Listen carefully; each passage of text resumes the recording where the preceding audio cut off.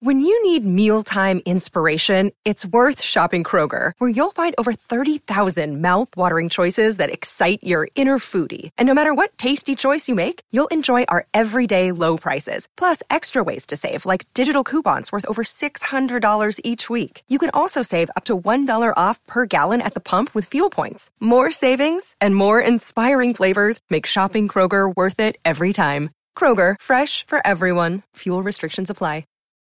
Howdy everybody, this is CJ, and welcome to episode number 249 of the Dangerous History Podcast. So for this one, I'm welcoming back the very first guest I ever had on this show, all the way back in 2015. And that is, of course, Bill Buppert. Bill Buppert is a retired Army officer and military contractor who is an expert in military history, especially the history of irregular warfare. And just a few months ago, Bill launched a podcast of his own called Chasing Ghosts, which I will, of course, link to in the show notes for this episode. And it is a podcast he's doing every fortnight, and he is covering the history and theory and practice of irregular warfare, as well as the opposite side of that coin, pun intended, which is counterinsurgency warfare, of which Bill is extremely skeptical, to put it mildly. But Bill is a very interesting guy to listen to, very sharp, very well read. And, you know, I'm an interested amateur when it comes to military history and irregular warfare and those sorts of things. I think I know a bit about those things just from studying them, but in those particular fields, Bill's expertise far exceeds my own. And in addition to that, as we mentioned during the episode, this has already happened as this episode is going out, that just yesterday, as of when I'm recording this intro, Bill launched a second podcast dedicated to Stoicism called simply The Dash. And so I would also recommend checking that out as well as following Bill on Twitter, to which he has recently returned after being absent for several years during sort of peak censorship on the platform. But before I turn it over to my conversation with Bill, I've got to give another 20 shout-outs to excellent individuals who contributed to my Indiegogo campaign, which, by the way, is still live. Since it met its initial goal prior to its initial deadline, it is continuing to operate, I think, for maybe a year. I'm not even sure. I didn't read all the fine print. But anyway, if you want to chip in there to help me out as I'm still going through a rather difficult transition time in my life and career, as well as for you to get some of those perks and benefits that are available to you there, depending on how much you are kind enough to contribute. Please check that out. I will, of course, link to that in the show notes. But special thanks go out to the following individuals: Uday Kumar, Tobias Tornell, Andrew Chilcote, Gordon Walton, Amanda Warner, Donald Wilms, Matthew Barber, Raphael Borowecki, Kim Runarsh, Jeremy Paul, Emma Simmons, Nick Fisher, Andrew Grimes, Ben Venema, Adrian Quenneville, Bryce Reddy, Alex Ramayev, Gleb Radutsky, R. Root 8, and Michael McNeil. Thank you all very much for your contributions to my Indiegogo campaign. And just a reminder that in addition to helping to support my work and getting yourself various perks and benefits via the Indiegogo campaign, you can also sign up to contribute on a monthly basis to support my work via Patreon or Subscribestar, and there's a number of benefits available to you there, some of which are the same or similar as if you contribute to the Indiegogo, and some of which can be found only there. So I do just want to let you all know that I recently put out a new bonus episode of the Dangerous History Podcast just for my contributors via Patreon and Subscribestar of $5 a month or more.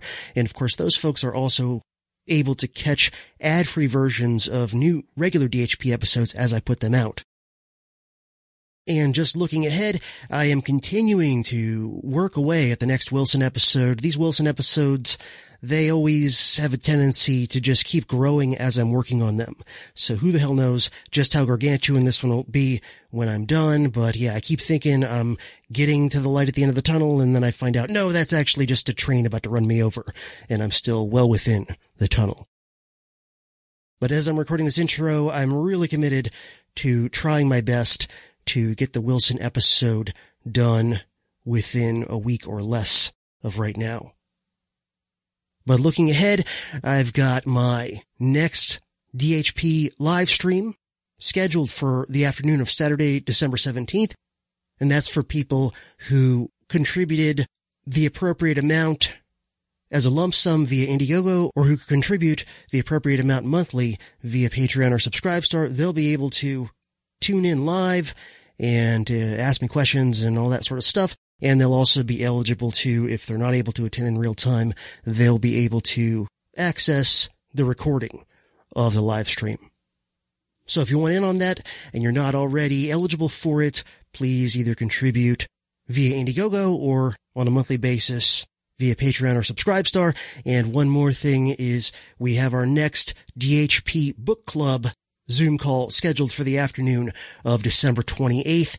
And just to let you all know what book we'll be talking about in this one, it is The Art of Not Being Governed by James C. Scott, which is a book I believe does have a pretty significant kind of cult following amongst libertarian anarchist type people, but I think deserves to be even better known and more widely read than it is. So if you want to be able to attend that book club Zoom call and or to watch the recording of it, if you're not able to attend it in real time or whatever, you can make yourself eligible either by plunking down $500 lump sum via Indiegogo or by signing up for $50 a month via Patreon or Subscribestar. So thanks very much.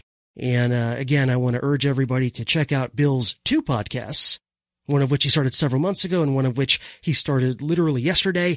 And I want to, of course, thank Bill for lending me his time and expertise for this episode.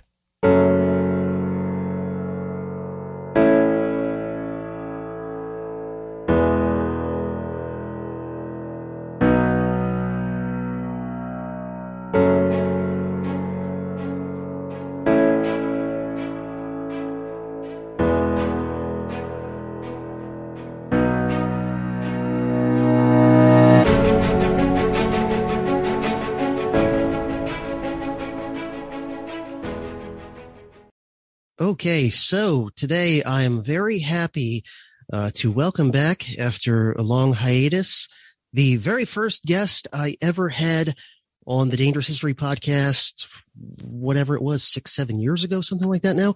Oh my Bill gosh, Buppert. It's 8 years. Yeah, Bill Buppert, welcome back to the Dangerous History podcast. How you doing? I am honored. CJ, you have had a signature impact on me. I remember back when in 2015, I'm deployed to Afghanistan. I recorded from Afghanistan, and you and I had somehow gotten in touch, and you said, I'd like doing a regular warfare discussion. And we did that for one episode, and you discovered that 6 episodes later, one episode was insufficient. Yeah, exactly. I think the first episode we had kind of game planned back and forth through email to kind of gallop through a couple centuries of irregular warfare. And then that first episode, we got through a couple of decades, maybe. So yeah, it's a good thing we extended it. So I'm sure I have plenty of listeners who have not listened to the whole back catalog and so haven't heard those earlier episodes. And I will, of course, link to them in the show notes. But for any listeners who are not familiar with you and your work and your background, can you give us the sort of short version of who you are and your background and your expertise and how you got it and all that sort of stuff? Here's an elevator speech, is that I am a high school dropout who got into the U.S. Navy. And then once I was in the Navy, I said, well, maybe I should get a commission. I did not want to get a commission in the Navy because I wanted to avoid sea duty and deployments. So I went to Humboldt State University, got a degree in political economy. Humboldt State University in Calazuela is the university where if you go to Berkeley and you say, man, this is too right-wing and oppressive, you come to my school. I was in like a V.I. Lenin Institute. But wow, when I went there, CJ, hiding in the basement were, guess what? 2 Austrian economists. So, and the rest is history. As far as I got a great education in political economy, international relations, that kind of thing. eventually, I got my commission in the U.S. Army, retired from the U.S. Army in 2003. I had gone planet-wide at various neo-imperialist shit pits during that time. I took 4 years to get the lead out. I started contracting in 2007. And then after a few gigs, I found myself in Afghanistan in 2013 and 2015. And I was doing various things. In 2013, I was near Kabul and its environs. In 2015, I was training Afghan commandos and special forces up near the Uzbeki border at a Dutch-German base. And recently, in September, I started a podcast that I call Chasing Ghost and Irregular Warfare Podcast. I'm trying to issue new episodes fortnightly. So far, I just issued episode 5 called Peak Guerrilla, The Origins of Modern Irregular Warfare. And of course, if you would be so kind as to link my podcasts, to whatever show notes or things you have here, I'd be obliged. Of course. So that brings us up to speed. Okay. So, am I remembering correctly? You actually literally have a degree in irregular warfare. Is that right? You are correct. I have a master's degree in asymmetric warfare. Okay, there we go. Yeah. Man, I wish that would have been offered when I was in graduate school at the University of Tennessee, but I don't remember seeing that one in the catalog. So as a result of that, I'm both a scholar and a practitioner of special operations and irregular warfare. So. Yeah. So your podcast, you're studying, and I believe I've listened to every episode because I did just listen to your most recent one that you mentioned. You are so kind. Oh, thank you. Yesterday or the day before. And, it sort of seems like there's kind of two themes to your podcast, at least as I've listened to it so far. One is looking at historical instances of irregular warfare and figuring out, how they work and what makes a successful one successful. And then the other kind of prong that I'm seeing is kind of the other side of the coin, which is sort of a pun there, criticizing the whole idea of counterinsurgency warfare, which has been, a big deal in the U.S. military ever since the mid 2000s, I suppose, when Petraeus and those sorts of people came in and said, oh yeah, we can fix Iraq. Indeed. And oh yeah, we can fix Afghanistan. So I do want to talk a little bit about sort of both sides of that a bit, but could you just sort of explain what you mean by irregular warfare and maybe some of the different forms it has taken historically? Certainly. So conventional warfare, unified land operations, what most people would consider tanks, artillery, naval ships, mud to space warfare, lions and tigers and bears, and everything brought to bear in uniform for massive armies to fight each other, a la World War I, World War II, maybe aspects of Korea, Vietnam.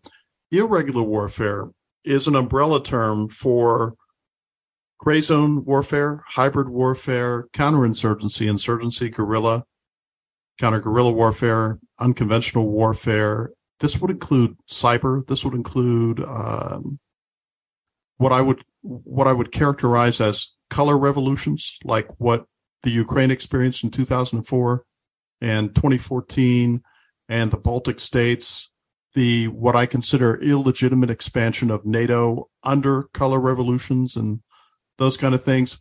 It would include espionage. It would include covert and clandestine operations. It would include special operations. Special operations characterized, for instance, in the United States by the Special Operations Command that happens to be in your state, in Tampa, with, I think, approximately 77,000 personnel assigned to it, of whom less than 10% are trigger pullers and the action guys. And I think what all of this covers is those things that are outside of the purview of conventional warfare as we know it from watching World War II movies.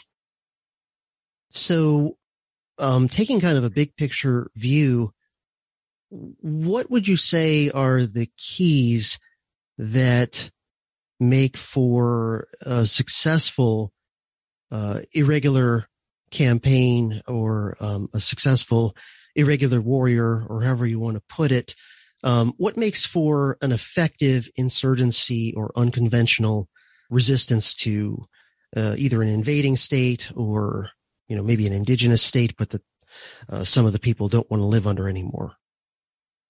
What a great question, because if I may step back with a preamble on why I'm a Cointra instead of a Cointonista. A Cointonista, counterinsurgency enthusiast, is people like you just mentioned, Petraeus. You just mentioned what he did in 2007 and 2008 when he issued the new FM on counterinsurgency for the U.S. Army and joint forces for the U.S. and the allies on how we would conduct those and make it population-centric, economic-centric, whatever the case may be. What happens is I'm a Cointra because when I look at this historically, so I'm on the opposite side of the coin, as you had said earlier in an adroit fashion, I'm a Cointra. I don't believe it's possible for the West to conduct a successful counterinsurgency.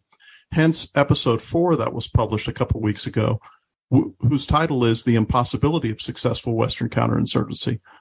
And I have a number of reasons for that. So are you familiar with Nassim Taleb's notions of anti-fragility? Yes, I've read the book a while ago. Outstanding. So I recommend it to your listeners.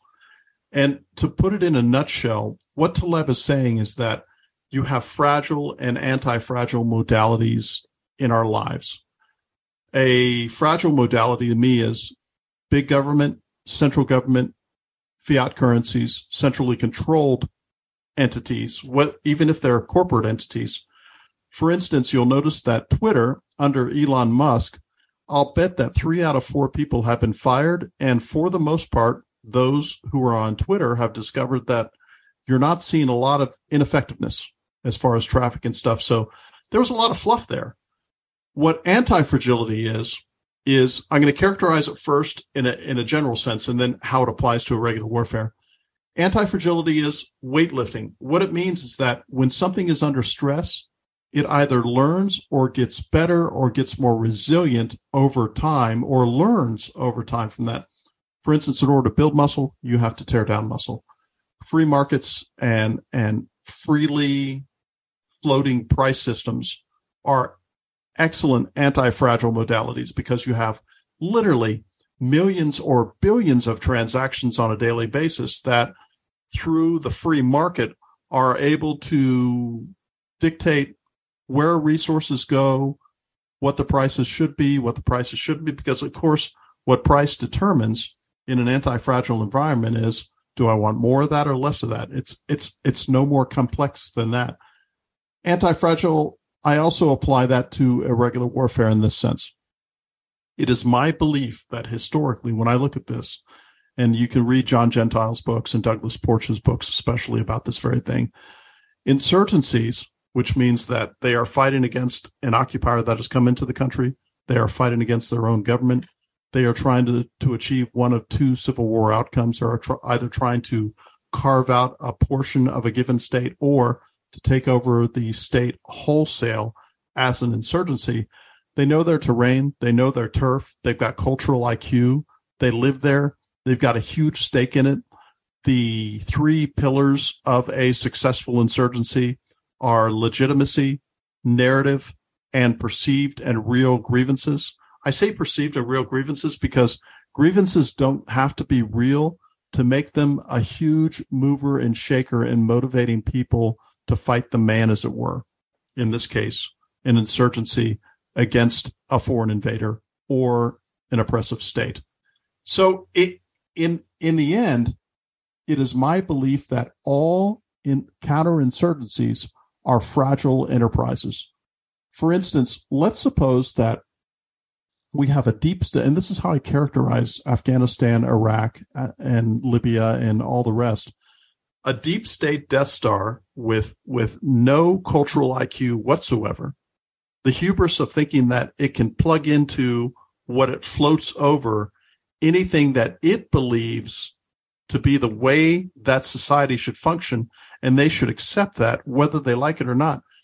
There are all kinds of second and third order effects and unintended consequences that lend themselves from that that stop the counterinsurgency from succeeding.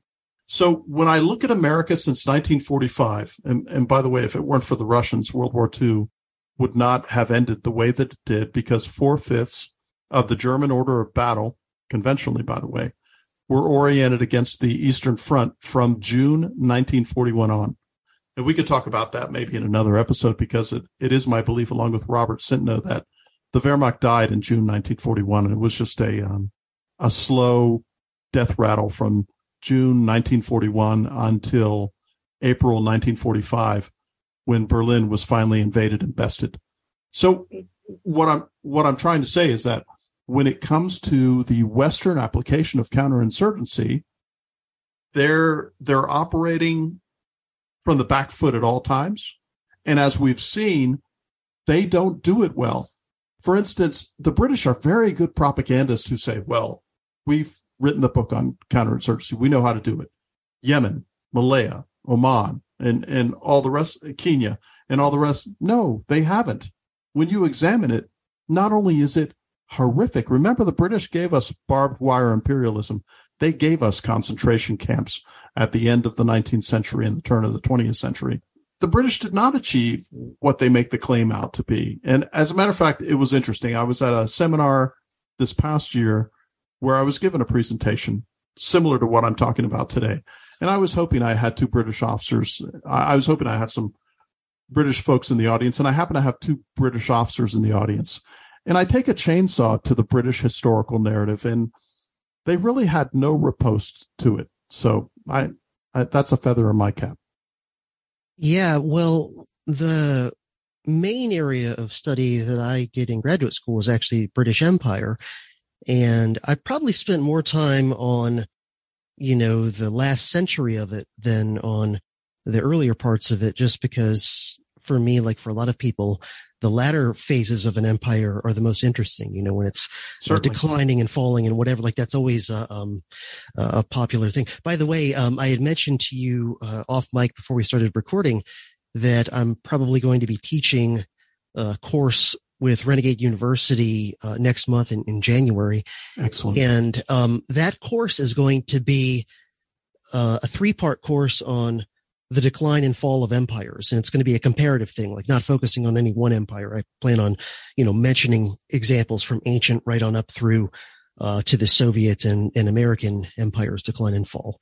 Yeah. And so I always had my timing was interesting in terms of I was studying the British Empire, especially the latter phases of it. And I was in graduate school, I think from 2004 to 2006. So right in the middle of like peak George W. Bush, Middle Eastern activities. And right around the time that the Coindinistas were starting to come in and say, oh yeah, we can fix it. And one of the things we're going to do is look at the British examples. And I remember just sort of thinking, wait a minute, if the British figured out counterinsurgency warfare so effectively a long time ago, where the hell is their empire? It's just kind of basic common sense, that if they were so good at that, then why did almost all of their empire evaporate? I mean, by 1948, they had rocks. You had Ascension Island, you had the Falklands, you had Pitcairn, and that's about it. I mean, India was lost by that time. Yeah. So, I've long been skeptical of that. And honestly, one of the things that made me become more and more radical of a libertarian and eventually a self-described anarchist was the combination of studying the British Empire while watching the Bush administration's foreign policy in real time simultaneously. And that was one of the things that, really kind of made me confront the awkward truth that most Americans don't want to confront, which is the United States absolutely is an empire, and you can try and hide that with all the euphemisms you want, but it doesn't change the fact that, as I once heard Neil Ferguson put it, if it, quacks like a duck and walks like a duck, it's probably an empire. I think something like Amen.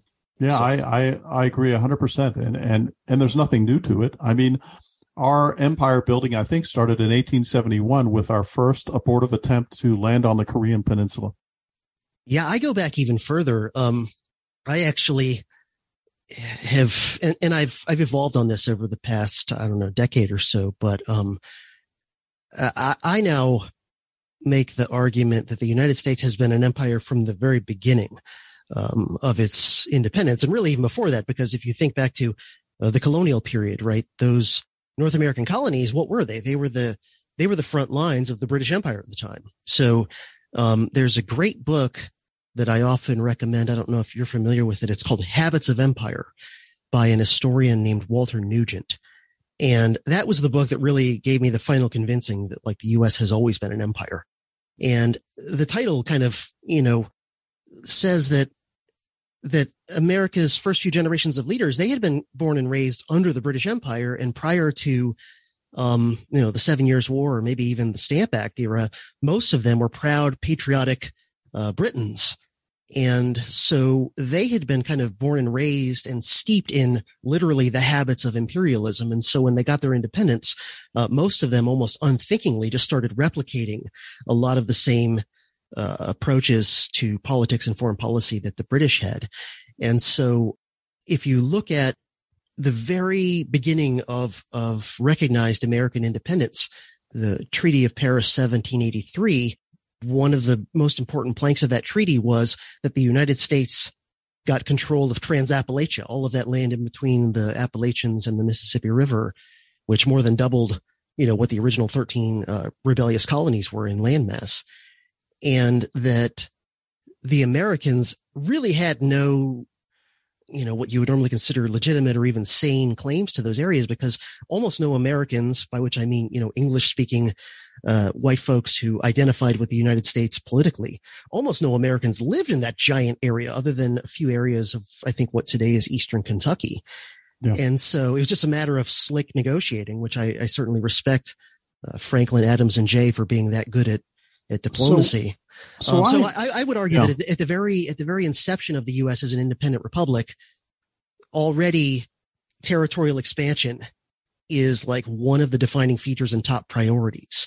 And then, someone might object, well, that was done at the negotiating table. That's not conquest. But I would say, well, over the next several decades, it was conquest because, of course, most of the people who lived there at the time were the natives, and they had to be, brought under control. I agree. Whatever. I mean, look at the wars that occurred in the 1600s, and trying to conquer present Aboriginal nations by whether they were French or British colonizers and agents of the state. That was going on for literally 200 years before the shots are fired at Lexington and Concord in 1775. I think it's a great point that you bring up. And the bifurcation that I was drawing when I said 1871 for the Korean Peninsula is where the United States is finally doing an extraterritorial colonial expansion versus the territorial colonial expansion that we saw heading west. Overseas rather than this contiguous land. Yeah. And that's another aspect of Nugent's thesis in Habits of Empire is he says, he argues the United States has always been an empire from its foundation, but he says that it hasn't been the same exact kind of empire consistently through, because of course, empires that are around for a long time, they often go through sort of distinct phases where they're operating in different ways. The British Empire is the same way, where it starts off one way, and then over the course of several centuries, it kind of evolves differently over time in terms of exactly how it is they're operating and running and expanding their empire. Yeah. And so he says, phase one of the American empire, which roughly lasts up through the Civil War, is expanding into contiguous land territory. Phase two, which I think he actually says kicks off with the acquisition of Alaska. But, roughly around the same time you're talking about with the Korean expedition that most people don't even know about. Phase two is going overseas and acquiring overseas territories, mostly islands, but a few things that weren't islands. And then that lasts until roughly the outbreak of World War II. So that's, when you get the acquisition of the Philippines and Hawaii and Puerto Rico and all that. And then that phase three, which maybe we're in the latter stages of, is the post-World War II form of the American empire, which is where territories are rarely annexed formally, right? You take over Afghanistan, but nominally it's a sovereign country with its own government, even though in practice we all know it's a American sock puppet and whatever. But that's basically that phase 3 is primarily based on exerting military and financial power informally, over countries that are nominally sovereign. And what you've defined is fascism. The distinction between communism and fascism is that communism is the wholesale takeover by the state of everything in there and flagging it as, let's say, Aeroflot, or flagging it as British Airways or something like that. Fascism uses taxation, regulation, and other coercive means employed by the state to vertically and horizontally puppeteer and control how corporations and firms behave in the marketplace. Yeah. And to me, it seems like fascism is in a way kind of like an amped up or more aggressive or more totalitarian, I'm not sure the exact way to put it, but form of mercantilism, essentially. Yes. That if you look back at like the earlier phases of the British Overseas Empire and the Dutch Empire before them, from whom the British learned a lot of their methods.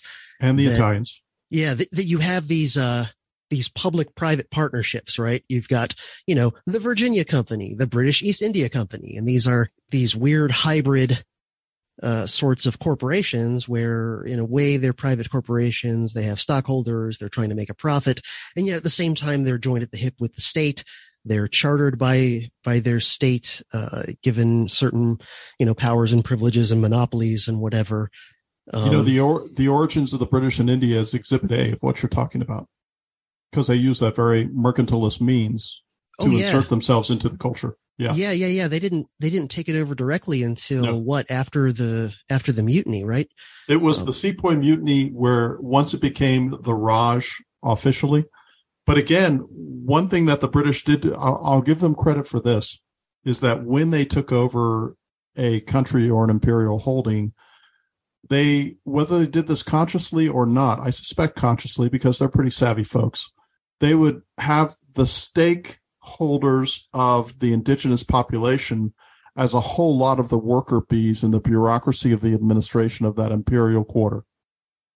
Yeah, the way that my advisor described that methodology, which really came to dominate how the British ran things, especially after the loss of the North American colonies, is the way he summed it up was indirect rule where possible, direct rule when necessary. And Indeed. So, the preference would be to rule through a local sock puppet or what have you, unless for whatever reason that wasn't working in that particular place. Yeah. And so, and a lot of their initial takeover of African territory would be that way. They wouldn't just come in, usually anyway, and directly take the place over from day one. Instead, they'd make, agreements and treaties and whatever with chieftains and things. Yeah. And Egypt is a wonderful example. It's the British control of Egypt from the late 19th to the mid 20th century is, to me, it always struck me as a very American looking kind of a thing, where because they wanted to keep control of the Suez Canal after they bought out the French and everything, they took it over indirectly, where legally speaking, Egypt was still supposedly a province of the Ottoman Empire. Legally speaking, it still had its own, I forget the title, but basically governor under the Ottoman Empire. And yet the British had a massive military presence, and, they maintained advisors in Egypt that basically called the shots. It always just struck me, again, as I was learning about this stuff, 18 years ago or whatever, and then watching what's going on in Iraq and Afghanistan at the same time, I was like, oh yeah, what we're doing over there is very similar. And then you have interesting fault lines, like what happened when, let's see, I think it was when Pakistan broke away from India.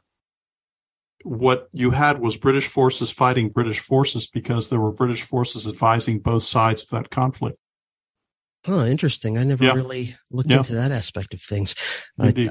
I basically just knew about the massive violence and dislocation because, people found themselves on the wrong side of the new dividing line. I apologize for being all over the map, but you brought up something. So I have to say, Britain's treatment of India during World War II, for those who aren't aware, was just absolutely horrific. Millions of people died of starvation while their martial culture, as it were, their martial race, which is a phrase the British are fond of, were off fighting in World War II. Churchill was a bastard when it came to so many things, but when it came to India, I think that he was intentionally cruel and evil in his treatment of India during World War II. And they were organized starvation campaigns in order to sustain the war effort. And it's awful. So, one thing I've really appreciated about the Dangerous History podcast and listening to it, because I've listened to a lot of your episodes. I'd say I probably listened to 3/4 of them. I love the way you take a Klieg light and you shine it into parts of history that are usually neglected at the universities for various reasons. But you shine it in a part, and for you and I, dates have one single importance. It's not something you and I memorize. We discover that, for instance, why is the 1871 investment of the Korean Peninsula by American forces important, and why is that signal? It's because it's shortly after the cessation of hostilities in the War of Northern Aggression, where Lincoln prevails, and then all of a sudden, after that 5-year interregnum, we can get back on with our pogrom against the Aboriginals so that we can have this nation state from sea to shining sea. But I really appreciate in your podcast, of course, dates are important, but what you recognize is that cause and effect, and it goes in both directions in order for us to find the origin story, the patient zero of why something happened. I particularly, for instance, when I talk about Michael Collins and The Empire Blinks in episode 3, I talk about this sort of like combined hurricane of events planet-wide that all of a sudden, in my estimation, leads to the cessation of that 800-year occupation of Ireland as a result, correlatively, of what happened in India at the time with the Jallianwala massacre. Those interested can listen to episode 3, Michael Collins, The Empire Blinks, where I talk about that. Yeah, well, one of the many things that I complain about in terms of academia, and I've got a long list. I've actually considered making a podcast episode now that I'm outside of conventional academia and I've gone full rogue. I've considered doing an episode just like listing my top criticisms of academia, having been inside of it for, I was in it for 22 years, counting my time as a student and my time as a professor. And, maybe like my top 10 gripes or criticisms of academia, like structurally and that'd be a great episode.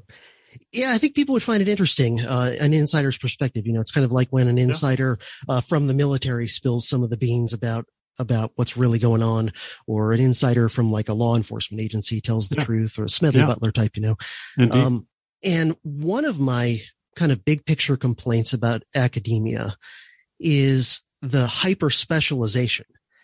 And it goes beyond just, most history professors know relatively little economics, or most political science professors know relatively little, psychology, that, what might be logically a connected field of knowledge, and the ancients understood this, people like Aristotle, they understood that like, it's really not great to try and make these rigid walls between disciplines, because they all connect to each other. And even just within a particular discipline, it really, I don't know, I found it off-putting and strange when I was in graduate school, especially the degree to which many of the professors, now that there were exceptions and they were usually my favorite professors, but many of the professors, they were super duper expert in their one little particular specialized field. And then they were shockingly ignorant of other, fields, even within history, even fields that you would think would be logically closely connected. Asimov gives a great example of that, where he talks about, what if you build skyscrapers that are hundreds of stories tall, and you don't know of the existence of elevators. You simply don't have that knowledge. Well, because you don't have that knowledge, you would say, well, people obviously aren't going to go up 100 or 150 stories of steps. They probably live near where they work. They don't leave very often. And you go off on all these tangents, and you build this world simply because you're missing one vital aspect of what it is. And I also wanted to hit on something that you were illuminating, which is all innovation and genius, in my mind, for the most part, is a result of interdisciplinary and cross-disciplinary ferment. Like when you have somebody who knows economics, knows politics, knows history. Neil Ferguson, I don't agree with everything he says. He's sort of a Renaissance man, as John Cleese would say. When it comes to that kind of thing, he does a really good job of pulling that together. I think Murray Rothbard did a tremendous job of pulling that kind of thing together. Yeah. I mean, I would notice when I was a student, that somebody, let's say, who specialized in military history of a particular era and place or whatever would not know as much about the cultural history of that time and place. And I always kind of felt like, well, that seems kind of important because, war is in many ways a cultural construct. I mean, as anybody who studies the history of warfare, even a little bit, even reads like a couple of books by someone like John Keegan, quickly realizes like, oh yeah, war is a very different thing from one culture to the next, from one time and place to the next, as far as, people's conception of how it ought to be fought and what is allowed, what is not allowed, what are really the goals of the conflict. I mean, this is one of those things where if you look back at the Spanish fighting the Aztecs, it's not just all the technological differences and the microbes and whatever. It's also two cultures that had very different ideas of how war ought to be conducted and what the goal of it is. So yeah, I mean, this made me an awkward fit in conventional academia because I was always interested in looking over the next hill and trying to figure out things that were connected. And it was amazing how often I would find, information that was related to a field that the people in that field didn't know about, even though it's something seemingly closely connected. And I've just continued to do that with my podcast to try and find connections people haven't made before. And one that I often point to relatively recently, I guess now it was a year or two ago. But I discovered something that in my work on Woodrow Wilson that most Woodrow Wilson scholars either don't know about, or if they do, they don't write about it, which is that Woodrow Wilson, during his 2-year tenure as governor of New Jersey, he signed into law a eugenics bill for the state of New Jersey that was thankfully thrown out as unconstitutional before anybody was sterilized under it. But not just that he signed a eugenics bill into law while he was governor, which I don't think it's mentioned in just about any biography of Wilson I've ever seen, but also that his point man on that issue, the guy who basically wrote his eugenics bill, was a psychiatrist originally from somewhere in Central Europe. I forget exactly where, who now I'm blanking on his name because I don't have my notes in front of me, but from that episode. But basically, he was a European psychiatrist and a huge proponent of eugenics, who was, I believe, part Jewish. And at the time Wilson was governor, he happened to be living in New Jersey and working at an asylum there. So he writes Wilson's eugenics bill that Wilson then signs into law. And then some years later, this psychiatrist moves back to Europe not long before World War II kicks off. He ends up in the custody of the Nazis because he was part Jewish and ends up getting sent to one of the camps. I believe it was Buchenwald, but I could be misremembering that detail. And even though he was an inmate of the camp, he nonetheless started collaborating with the Nazis as sort of like a trustee, inside the prison camp, and was assisting them with some sort of eugenics experiments. I still don't know the details. Still haven't been able to dig up the details on what exactly he was doing. But whatever it was he was doing, the other inmates of that camp were terrified of him and hated him. And whatever it was he was doing, it was bad enough that after the war, when that camp was liberated, this psychiatrist ended up being charged and convicted of crimes against humanity. And I only stumbled across that detail, that this guy who later is working for the Nazis on eugenics projects in one of their camps wrote Woodrow Wilson's eugenics bill in 1911 or whatever. I only came across that because I also, while I was researching Woodrow Wilson, I also happened to be reading books and articles on eugenics, because in the future I might do some podcast coverage on the issue of eugenics in the United States. So my point is that these, normally the history of eugenics in the United States is its own little silo. And then the history of Woodrow Wilson is its own little silo. And I don't know, because I can't read people's minds, I don't know if all the Wilson biographers who don't mention, usually don't even mention that Wilson signed a eugenics bill into law as governor of New Jersey, let alone that the guy who wrote it later shows up a few decades later working with the Nazis. I don't know if all the Wilson biographers who don't mention that, if they just aren't aware of it, or is it because most of Wilson's biographers are relatively positive on him? They'll typically say, yeah, Wilson was great. Almost everything he did was wonderful. His only failures are, yeah, he was a bit of a racist and we don't like that anymore. And then also, unfortunately, he failed to get the U.S. Senate to ratify the Treaty of Versailles and get America to join the League of Nations. And isn't that a shame? I think the progressive ideologists have a stake in trying to give him the finest burnish that they can, despite their revelations about Wilson's racism. I think that deserves an episode where you examine that. And if I recall, there are points at which the American eugenics programs, to include Margaret Sanger, were an inspiration for what the National Socialists did in the 1930s. And of course, during World War II, with some of their exterminationist campaigns. And I want to bring up one other thing, historically speaking, since you and I are talking about historiography. Academics in the West, with few exceptions, don't speak more than one language for the most part. Because of that, they're losing a lot of primary source documentation, especially let's take the example of Germany, whether it's 19th or 20th century. They're losing a lot of context. They're losing a lot of cultural IQ. And because of that, a lot of the secondary source stuff that we see will draw from English-speaking sources that may have been translated from there. For instance, let's take it a step further. You and I would put us as fanboys of the Irish Revolution from 1916 to 1922. I remember when you and I were first talking, we had a similar interest in that. There's where all the primary and secondary source documentation on a very active European heritage insurgency is available to anybody who speaks English, which is the exception to the rule when you're studying asymmetric warfare or irregular warfare. So it's a huge treasure trove to examine, well, what happened? Of course, with the Easter Rising in 1916, the Irish lose in a big way to the British, but that also lends itself to the impetus that allows a mere 6 years later, the Irish have their freedom and they have their free state. Eerily enough, CJ, it just so happens that post World War II, the major French enterprises, one in Indonesia, Indochina, and one in Algeria.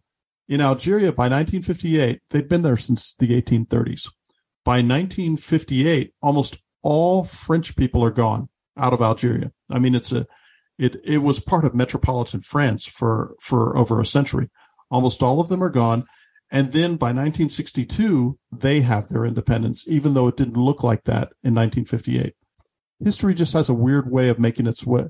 It's like Jeff Goldblum said in Jurassic Park, nature finds a way, history finds a way. Yeah. So I wanted to ask you about something you talked about, I believe, in your most recent podcast episode. Yeah. And that you also talked about way back when we did that series all those years ago. Sure. Which is your idea that your thesis that 1916 to 1922 is kind of like peak guerrilla in terms of, some of the most gifted practitioners of irregular warfare. And also kind of setting the mold for future insurgencies and whatever. So. And so you say in particular, three giants of irregular or guerrilla warfare operating during that period. So you've got Michael Collins in Ireland. You've got T.E. Lawrence or Lawrence of Arabia operating in the Middle East. And then you've got definitely the least known of the three, but in some ways the most interesting. Very interesting. And probably simply the least known because he's the only one of the three that hasn't had any big Hollywood movies made about him, right? Because I think Young Indiana Jones had one episode where they talked about him. Okay, yeah, that rings a bell. That rings a bell, and that's of course Paul von Lettow-Vorbeck, if I'm remembering the name correctly. Yeah, which I hadn't really known much about him at all until we spoke for the first time way back, and I feel like someone ought to make. And maybe I'll do it. I've actually got multiple ideas for screenplays, but I don't know when I'll find the time to write them. But one of the ideas that I have for a screenplay is a, kind of epic military historical movie about him, about Lettow-Vorbeck operating in Africa. I think that it never got made because, of course, we're supposed to think that the Germans are always eternally the bad guys, including during World War I. Yeah. We retroactively map Nazism backwards somehow, in a move of historical alchemy. And I have to tell the listeners that Lettow-Vorbeck refused to join the Nazi Party. Yeah. Afterwards, he, in November 1918, he becomes the sole German general on planet Earth who was undefeated. And I think it's a full week after November 11th, he finally brings his Schutztruppe in, his troops and his European officers, and they formally surrender and then go back to Germany. I don't know how long they remained there. I have to tell you that his post-World War I career was morally correct. His pre-World War I career wasn't morally correct. From my own chronological time that I live in, where I can look back and I can say all slavery and all genocide is bad. I can say that now. But when he did this from 1904 to 1908, this is prior to what he did in German East Africa during World War I from 14 to 18. There was the Herero tribe in German Southwest Africa, what is now Namibia. They committed some rather genocidal and awful things. They borrowed from the British concentration camps. He participated in a lot of awful things. So I'm not letting him off the hook entirely, but apparently he had some kind of revelation morally after World War I, in which when the Nazis became the thing in Germany, he refused to be a part of it. As a matter of fact, he lived in poverty for a time. And here's what's extraordinary, and I can't recall the time that this happened. So in South Africa, an ancestor or a successor to Jan Smuts even gave him a pension, an Allied pension, in order to help him because he was rather poor at the time. Here's an ally who's saying, you performed on the field so extraordinarily that we're going to offer you a pension. I mean, at the time, and please listen to the episode if any the listeners are interested in. There aren't a lot of materials out there on Lettow-Vorbeck, but I would say the peak against his 10,000 Schutztruppe was 500,000 troops. And during that 4-year campaign, the Allies levied no less than 130 general officers and flag officers against him to best him, and failed to do so. Well, so I'll definitely refer people to, I guess it was your 5th episode where you gave an overview of this peak guerrilla idea, and these 3 titans of irregular warfare. But if you wouldn't mind just kind of running through and giving a brief synopsis of each of them, and in whatever order you want to, of Collins, Lawrence, and Lettow-Vorbeck, for any listeners who aren't familiar with any of them. Sure, I'll start with Michael Collins. Neil Jordan did a film on him in the 1990s.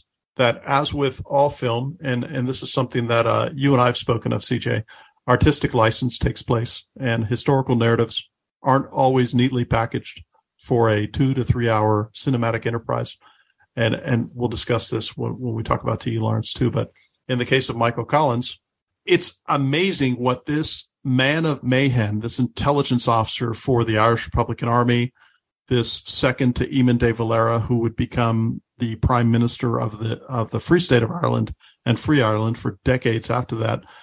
They always butted heads and such, but he was the be-all and end-all of originating flying columns, sabotage. He had something called the Squad, where he quite literally in November 1920 decapitated a large part of the detection and intelligence apparatus that London had sent there with their elite sleuths and espionage operators. He killed a dozen of them one morning in a simultaneous assault. The précis of my thesis that I put forward is this. Michael Collins, the Irish lose big in 1916 with the Irish Rising. The British put them down in a brutal fashion. But by 1918 to 1922, they had not participated in World War I. Michael Collins was starting to take his sabotage to the next level.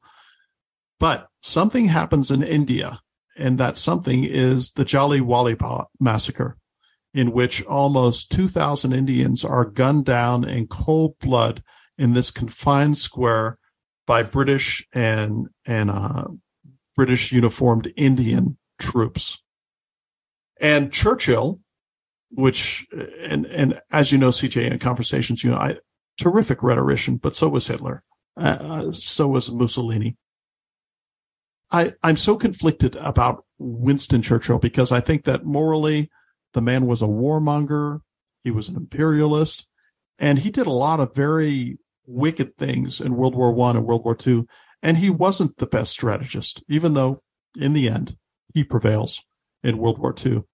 He does something called the Amritsar speech that condemns the Jallianwala massacre. And I do wish that somebody with a proper British accent would record it and put it on YouTube, because to me, it is the best speech he ever wrote in his life. It's the best speech he ever performed in his life, where he's calling out the events that took place as a result of British arms, monstrous. So here we have World War I, which has laid the British low. They are in so much debt. They are rationing. They are exhausted. Their empire is in the hazard. They've just had this incident in India. The Irish are continuing their 800-year epic journey of lifting the finger to the UK and saying, we're not interested in sticking around for very long. I think it was a combination of all these events that allowed Michael Collins to prevail. And by 1922, Michael Collins, is able to get, I think it's 1921 or 22, is able to get a Free State proclamation from London. Not a breakaway, but a Free State proclamation, which caused a civil war because some wanted a complete breakaway. So what you have is you have Irish socialists fighting Irish socialists in order to establish the winner of Irish socialism. Once one of the bands of Irish socialists is bested by the other band of Irish socialists. And at the age of 31, Michael Collins is assassinated. I repeat, at the age of 31 in 1922, Michael Collins is assassinated. And I do hold him to be, if I had to take a single human being who was responsible for wresting Irish independence from the British after an 800-year occupation, that man is Michael Collins. Yeah, he is a really interesting figure because, like many, though not all, of the sort of luminaries of irregular warfare, he didn't have any kind of a conventional military background. I think he had been like a clerk at the post office or a bank clerk or something like that. Yep. And so, yeah, that's a pattern. Obviously, Leto Vorbeck is an exception. But very often the most successful practitioners of irregular warfare do not have a conventional military background. I think of even the American Revolution, figures like Nathaniel Greene, for example, who ended up being brilliant fighting a somewhat irregular campaign in the South in the latter part of the war. And yet nothing about his background prior to the outbreak of that war would have led you to believe that, he had really much in the way of proper background and knowledge. And yet sometimes that's actually a good thing because it allows someone to think outside the conventional box. I think so too. Nathan Bedford Forrest would be another example of that, where he goes from private to general in the course of a little under 2 years. And, we can see what he did. As a matter of fact, there were members of the German general staff who used Nathan Bedford Forrest's campaigns as examples of why Blitzkrieg would be an effective new means of third generation warfare. Interesting. Yeah. Okay, so roughly contemporary, at least with the beginning of Michael Collins's irregular warfare career. Oh, by the way, Yeah. I don't know if I don't recall if you mentioned this just now or not, but in your podcast episode, you mentioned, as in the case with all three of these guys, really, the numerical odds that Collins was facing, where he had like a few hundred trigger pullers, yeah. and he's facing. I call it guerrilla math. Yeah. Yeah. So he's facing tens of thousands when you combine the British troops deployed against him, plus the various, police agencies, the Ulster Constabulary, et cetera. And then he's got literally guys numbered in the hundreds with, whatever weapons they could scrounge or smuggle in his flying columns. And most of those weapons were scrounged from British armories that they had stolen them from. Yeah. So that is talk about asymmetric, right? Well, and then I fast forwarded several decades to the Irish Republican Army, where at their peak for trigger pullers and active auxiliaries, bomb makers, and bomb deployers, you're looking at maybe 500. And then you're looking at up to 55,000 British troops, British police, Royal Ulster Constabulary, Northern Irish police organizations, espionage organizations, and such. So when you do that ratio math, it's pretty extraordinary. And when we talk about Leto Vorbeck a little later on, you will find that at his max, he had maybe 10 to 12,000 troops under him, arrayed against as many as 350 to 500,000. Yeah, it's just incredible. I mean, talk about like David and Goliath. So, I'm sure lots of people have seen the movie Lawrence of Arabia or whatever, but what would be your Cliff's Notes version of T.E. Lawrence and why he is a standout in the history of irregular warfare? So you brought this up, and I think it's a great insight, is that these guys tend to be Renaissance men. These guys tend to be comprehensivists. They have some expertise, but they have expertise in many areas, and they're able to bridge that expertise. So T.E. Lawrence, he's a young captain. He's a cartographer in the British Army in the Middle East, and he thinks that he has a way to influence and create an Arab army so that they can set themselves upon the vulnerable Turkish rear and turn the tide in the Middle East to bring pressure off of the European continental war that's been raging now for 2 years. Here's what I think too. I'll sort of be all over the map, and I apologize for that ahead of time. Lawrence is a medievalist, and I really think he's a medievalist and he's a Christian, but he's a deep reader. He's a voracious reader. I honestly think that if he had not been a medievalist, he could not have captured and influenced the Arab mind and the Arab armies that he did during that time if he didn't possess that, because he couldn't have connected with the Islamic mindset, which is very medievalist at the time, in that snapshot of time in the Middle East at the turn of the 20th century. And also, he's an out-of-the-box thinker. He has, unfortunately, the podcast, I said 21 or 22 articles, but he wrote something called 27 articles. So if you don't have time to read 7 Pillars of Wisdom, which was his big, thick, turgid philosophical tome on the revolt in the desert, which is another book that he wrote, and you don't have time to read that, read the 27 articles. I think it's less than just dozens of pages, but it really sums up the watchwords, the phraseology, and the edicts that he employed in order to best the Turks and by extension the Ottoman Empire when he fought them from 1916 to 1918. A lot of innovation took place. For instance, what you'll find, and I had mentioned Nathan Bedford Forrest earlier, I want to mention this to illustrate what happens. In the American Civil War, when U.S. Grant was investing Vicksburg, 4/5 of his total order of battle was devoted to protecting his lines of communication. I would say that 3/5 of the total Turk military was invested in protecting their rail lines of communication. And it's like the IRA said to Maggie Thatcher, you have to be right all the time. We have to be right once.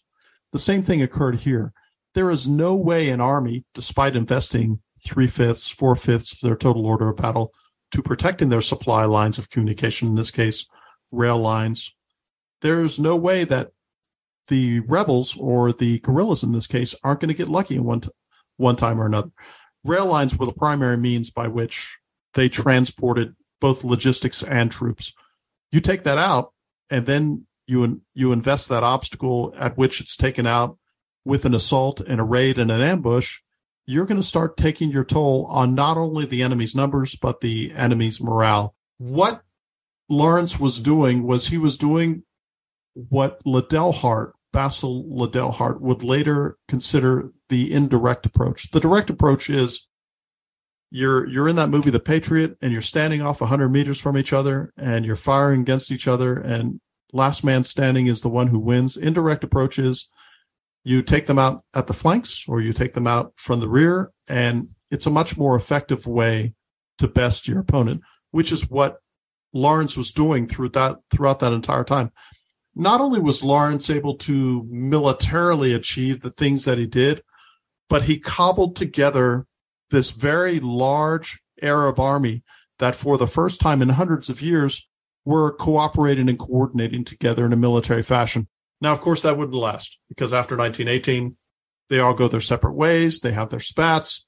And Lawrence is defeated after 1918 because he had made a lot of promises to the Arabs on their own suzerainty, independence, and later not being a part of the British Empire, not being a part of the French Empire, not being a part of all these European interests who wanted to take over entire swaths of the map in the Middle East.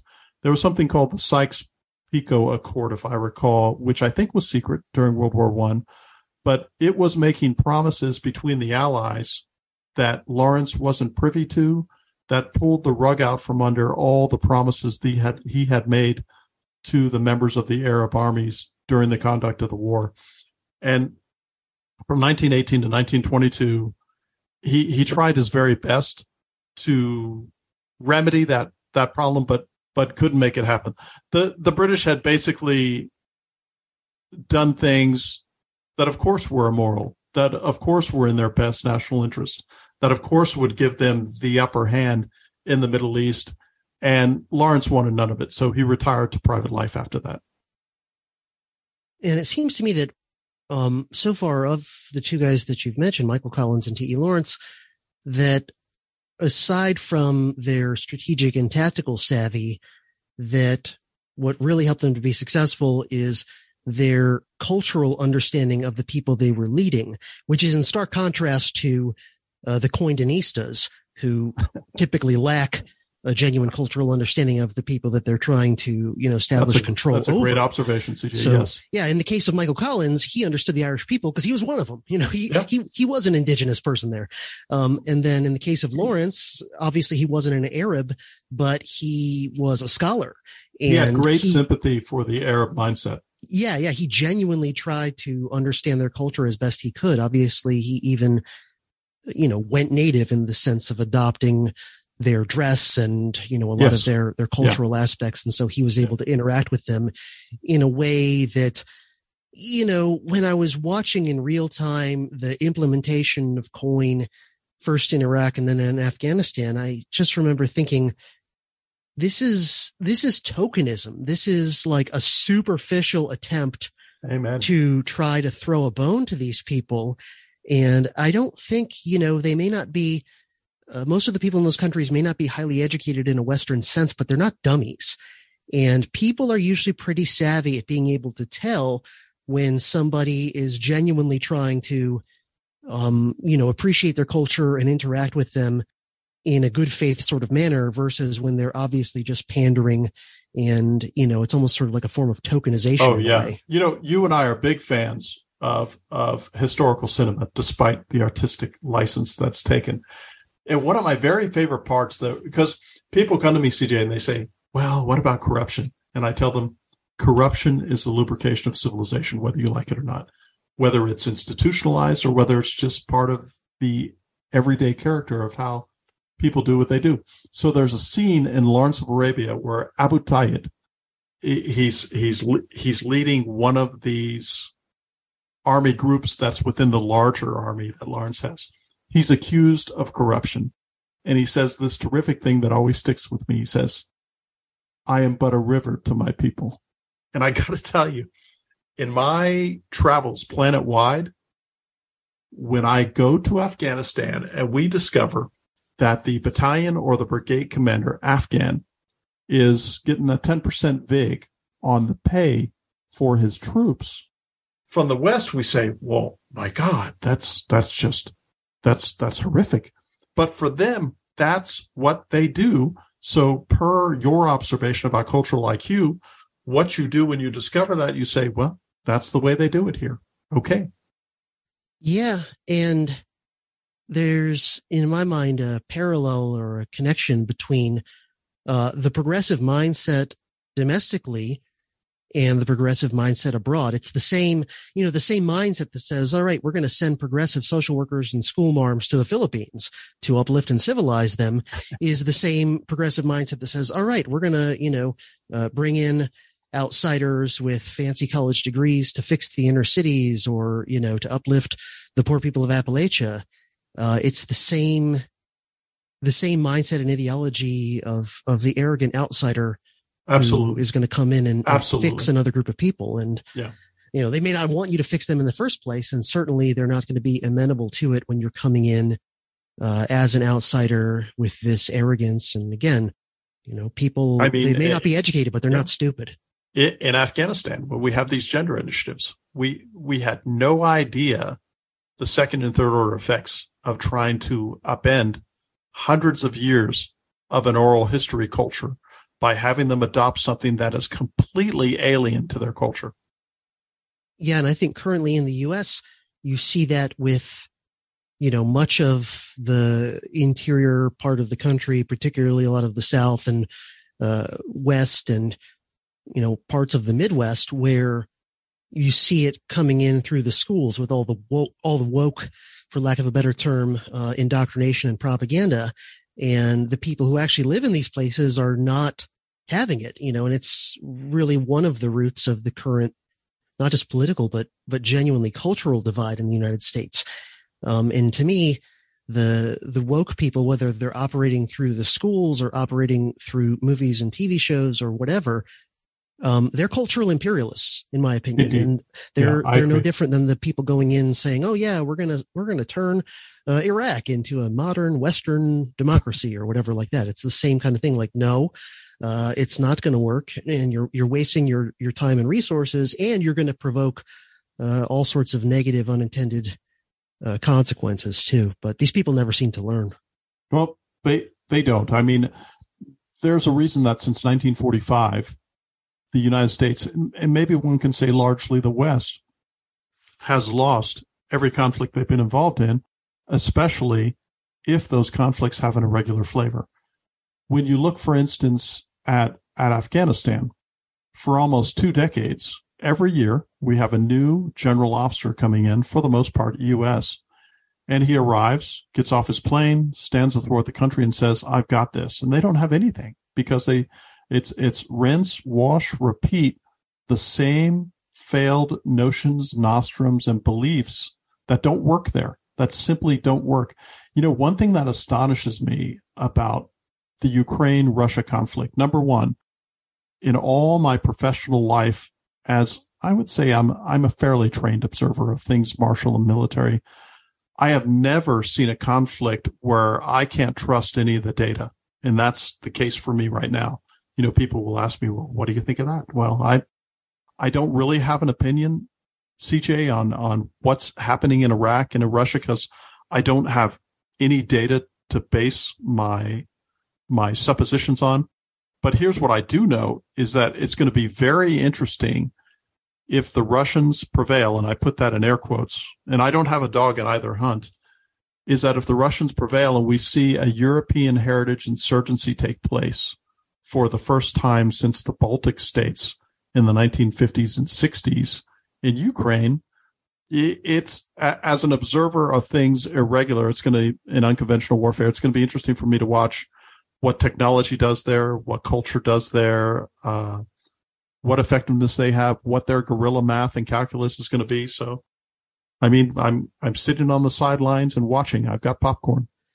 Yeah, it's interesting. I just hope it doesn't spiral out of control and go nuclear. That's the only thing that is very unsettling, is having a proxy war that close to Russia, between the two states with the largest nuclear stockpiles in the world.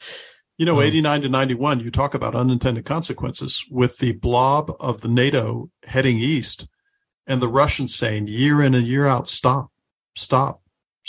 And then, Newton's third law has consequences for every action. So yeah, absolutely. So last, and you've already mentioned a bit about him, but the overview of Leto Vorbeck and what he did. Sure. Paul Emil Leto Vorbeck had been in Africa since 1902, I think. The Germans were late to the colony game, and German Southwest Africa and there were other parts, mostly in Southern Africa, where the Germans were at the outset of World War I. Leto Vorbeck was put in charge. He was a colonel at the time, put in charge of protecting these colonies. Well, he's eventually promoted to general officer, and he's in charge of what the Germans called Schutztruppe, which were black troops, Askari, who were officered by approximately 200 to 230 European officers during the 4 years of this conflict.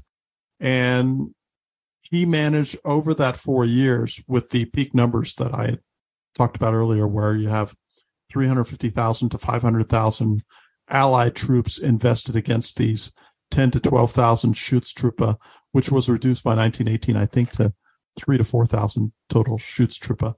But he managed to best them for the most part. He evades them. He conducts raids. He conducts ambushes.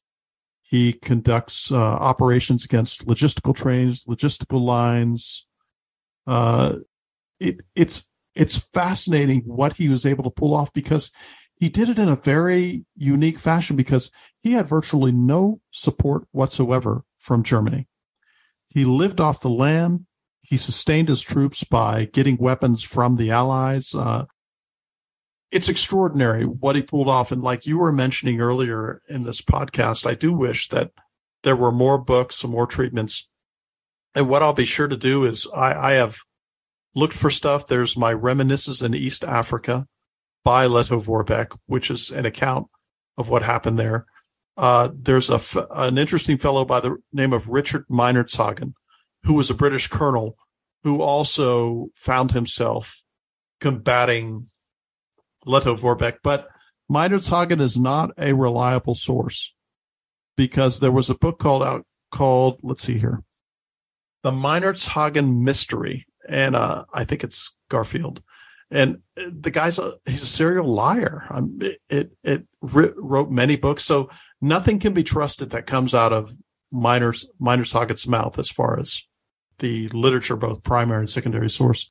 And he was one of the biggest interlocutors who talked about what Leto Vorbeck did there. But as I mentioned earlier, we fast forward to November 1918, and we discover he is the only German general officer, German army, that remains undefeated on planet Earth at that time, and surrenders a week after the armistice on November 11th. Really interesting cat. And like I said, I am of the school that the Wehrmacht, and one can say that the Wehrmacht from the World War II variant, was the inheritor of what the Prussians developed in 1805, which ended in 1945. That aside from the Roman legions, the Wehrmacht were one of the finest fighting forces. And it wasn't the Wehrmacht of World War I. That was World War II. This was the Reichswehr during World War I. But because of the Prussian, Austrian, and intellectual infusion that we saw that the Germans devoted to the conduct of warfare, I think we saw in microcosm in Southern Africa that application apart from the trench warfare, which was second generation warfare, which is very attrition-like, unlike the maneuver warfare that we saw in World War I under Leto Vorbeck, which would go on to inform unconsciously the maneuver warfare that would be encapsulated by Blitzkrieg and the investment in taking of most of Western Europe in 1939, 1940.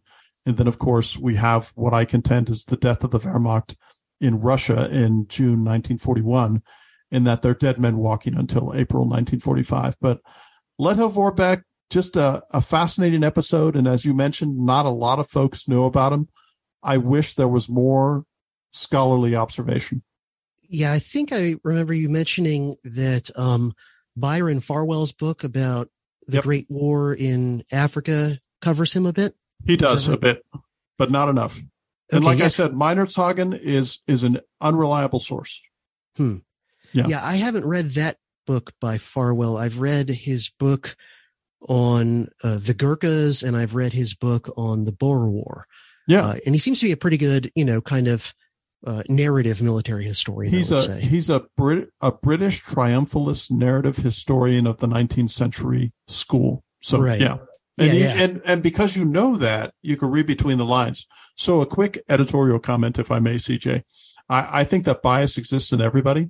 And what I try to do is, for instance, I don't watch the news. I don't read the news. I don't look at anything that comes from a news organization, left or right, because there's a reason they call it programming. But I do read editorials and I do read opinion pieces, because if I read those, they wear on their sleeve what their bias filter is. So if I measure that against what I am aware of is my own bias filter, I can get the single most accurate picture. Yeah, I always just kind of took it for granted where Farwell was coming from. Because I first, read some stuff by him when I was in graduate school. So yeah. Well, what kinds of things do you have in the works? I know from doing a history podcast for a long time that very often, you've got things in the planning stages that won't come to fruition for a very long time. But just to entice people, what are some of the topics and stories and things that you have in various planning stages going forward? You know what? I want the listeners to know I did not ask him to ask me this. Thank you, CJ. You're so prescient. I do have a list. I have a podcast schedule every 2 weeks through February 25th, 2024 of what I'm going to cover. Wow. I'm a planning guy. You are much better at planning than I am.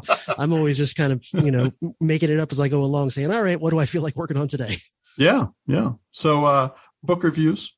I want to do Douglas Porch's Counterinsurgency, Kenneth Pollock's Armies of Sand, Why Arab Armies Can't Fight, Andrew Basovich, Paths of Descent in America's War for the Greater ME. I'm going to do an episode on gray zone and hybrid warfare. I'm going to talk about special operations forces, force planning and application, the structure of American special operations forces, maybe origins, talk about Plan Columbia. I've got 2 episodes that I'm going to do on Michael Collins, 2 episodes on Lawrence, 1 on Leto Vorbeck. I'm going to cover French coin. Let's see. And then I'm going to do a series on partisan resistance in World War II, from Italian to Polish to Ukrainian to Soviet to Yugoslav to Lithuanian to French to China. As a matter of fact, a little trivia tidbit here. What year did the last Baltic partisan surrender to Soviet authorities? 1991? You're close, 1982. Oh, wow. Yeah. So. I just figured it would be somebody like, as the Soviet Union is officially dissolving, who's like, oh, great, now that they no longer exist, I surrender. That was my hypothesis. Yeah. So, what would you say, aside from just the fact that it's very interesting for its own sake, but do you think, are there any lessons or utility for somebody to learn about irregular warfare, even if they're not somebody who's, involved in any sort of military matters or anticipates that they would be? Like, why would somebody potentially want to learn more about this? What utility might it have, do you think? So I have a variety of answers to that, if you'll bear with me. And number one is, I think that history tells me this. if you don't know where you've been, you can't possibly know where you are. And if you have knowledge of what happened in the past, all that connective tissue that leads forward into the future is a result of what happened in the past. So the more information and the more understanding that you have of that, instead of simply awareness, but actual grokking and understanding of how history informs everything that we do, I think you're better off for it. I think that military history, which happens to be what I'm most interested in, is this very unique compilation of so many components of the human endeavor in one convenient place, with the warts and the glory and the success and the failure and everything in between. And I also think, on a more pessimistic note, those who don't think that military affairs and war and those kind of things aren't going to visit you now or in the future, you're being naive, because peace is an exception. War is what we do.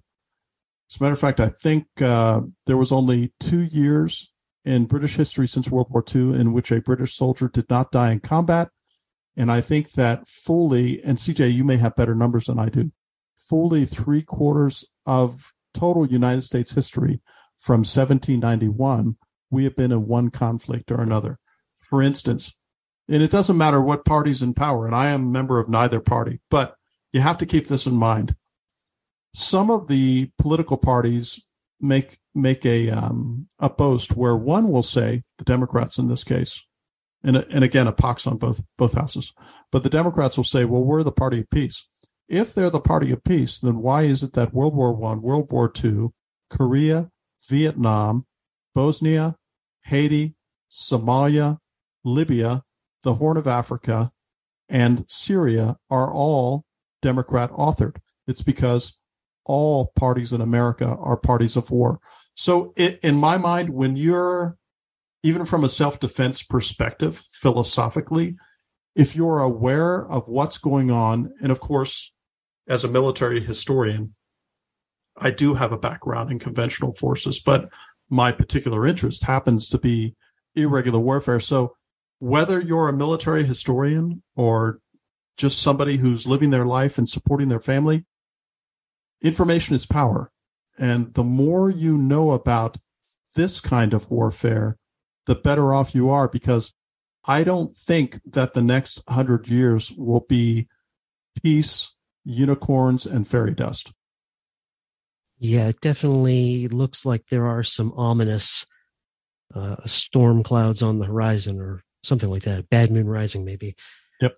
You've mentioned that in, I guess, less than a week now, you're going to be launching a second podcast, which is something, I've been talking about launching a second podcast for over 3 years and still haven't quite gotten to it yet. Here you are, just, less than a half dozen episodes into your first one, and you're already getting ready to launch your second one. So could you talk a little bit about what your second podcast is going to be about and what your intentions are for that? So I've got the podcast bug, and you're part of that inspiration. You and Daryl Cooper and Scott Horton and others out there who, in my mind, provide so much value for the buck and the time, as opposed to getting a college education. If I were a young man starting out and I were interested in history, I wouldn't attend a single day in college. I would listen to Prof. CJ. I would listen to Scott Horton. I would listen to Daryl Cooper and others that you may come up with. So every fortnight, I plan on putting out a podcast on chasing ghosts, and a regular warfare podcast. On December 11th, I will premiere into the world The Dash, a Stoicism podcast. The Dash means what's on the tombstone. So that's what my podcast is going to be all about. Absent Stoicism, I would not have the successes and failures I've had in my life. And I credit Stoicism with making me a better person. If it weren't for that, I would be lesser the man than I am now. And fortunately, I have 5 children, 3 sons. All 3 of my sons are committed Stoics. We talk about that stuff all the time. Ryan Holiday is out there. If I can divorce myself from Ryan Holiday's ill-founded and historically illiterate notions about politics and just concentrate on his treatment of Stoicism, I enjoy his stuff. So I'm going to discuss Stoicism, what it has to do with life, what it has to do with leadership, what it has to do with business. For instance, I think that there's a vast, and I don't want to monopolize it, I think that there's a huge opportunity out there for Stoic practitioners to go to a business and say, Stoicism can improve your bottom line, improve your profit, reduce your cycle time, and make you a better shareholder and deliverer of value to shareholders. I don't think there's enough of that. So that's what the Dash is going to be about. Very cool. And I'll definitely be checking that out when you put out that first episode. And in general, where should listeners go to follow you and your work and your podcasts? So I have an RSS feed.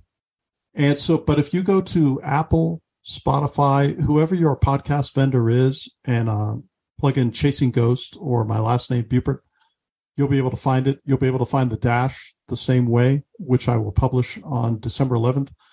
I'm on Twitter. I left that vast cancer ward in July 2019, CJ. I think that you stayed on after I left.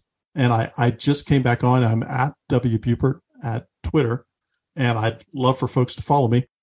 If folks have questions for me, they can get in touch with me at cgpodcast@pm.me. That's cgpodcast@pm.me. I'm also on Gab.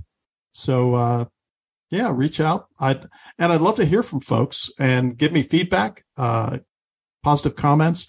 No, I take that back. Not only positive comments, give me constructive criticism. If there's stuff that I don't quite have right, then I want to improve that. And I would offer to everybody, please have patience with my increasing mastery of the technical portions of podcasting because it is a steep learning curve. Yeah, well, you're off to a better start if you go back and listen to some of my earliest episodes. They're pretty rough. I know, from firsthand experience that it's a particularly weird thing when you're doing solo podcasts. It is just a very awkward, unnatural thing until you get used to it, because it's one thing if you're doing podcasts where you're conversing with others either over the internet or in person, because we talk to people, every day, most of us. And, but for those of us like myself who have teaching experience, I'm used to going up there and, lecturing for a while and whatever. But at the same time, it's in a room full of people sitting in front of me, or during the stupid lockdowns, it's to a bunch of Zoom people where at least I'm looking at somebody. Yeah. But yeah, when it's just you and a microphone in a room, and that's it, it definitely takes a little while, to kind of, have it feel and therefore sound kind of natural. But again, I congratulate you on your progress. Your podcast is coming along very nicely, considering how not very long you've been doing it. But that's high praise coming from you, CJ, because the quality of your podcast are top drawer. Well, thank you. Yeah, I've worked hard over 8.5 years to get to my current level. So, but anyway, Bill, it's been really great to talk to you after so long.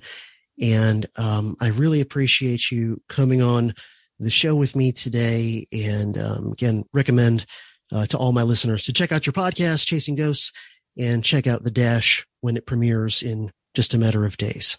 So if I may say one final thing, CJ, and that says, it's been an honor to be on your program. And I want to repeat our 2015 discussion that we had over those 6 episodes. That is patient zero. That is the origin story of Chasing Ghosts. And I want to thank you for that.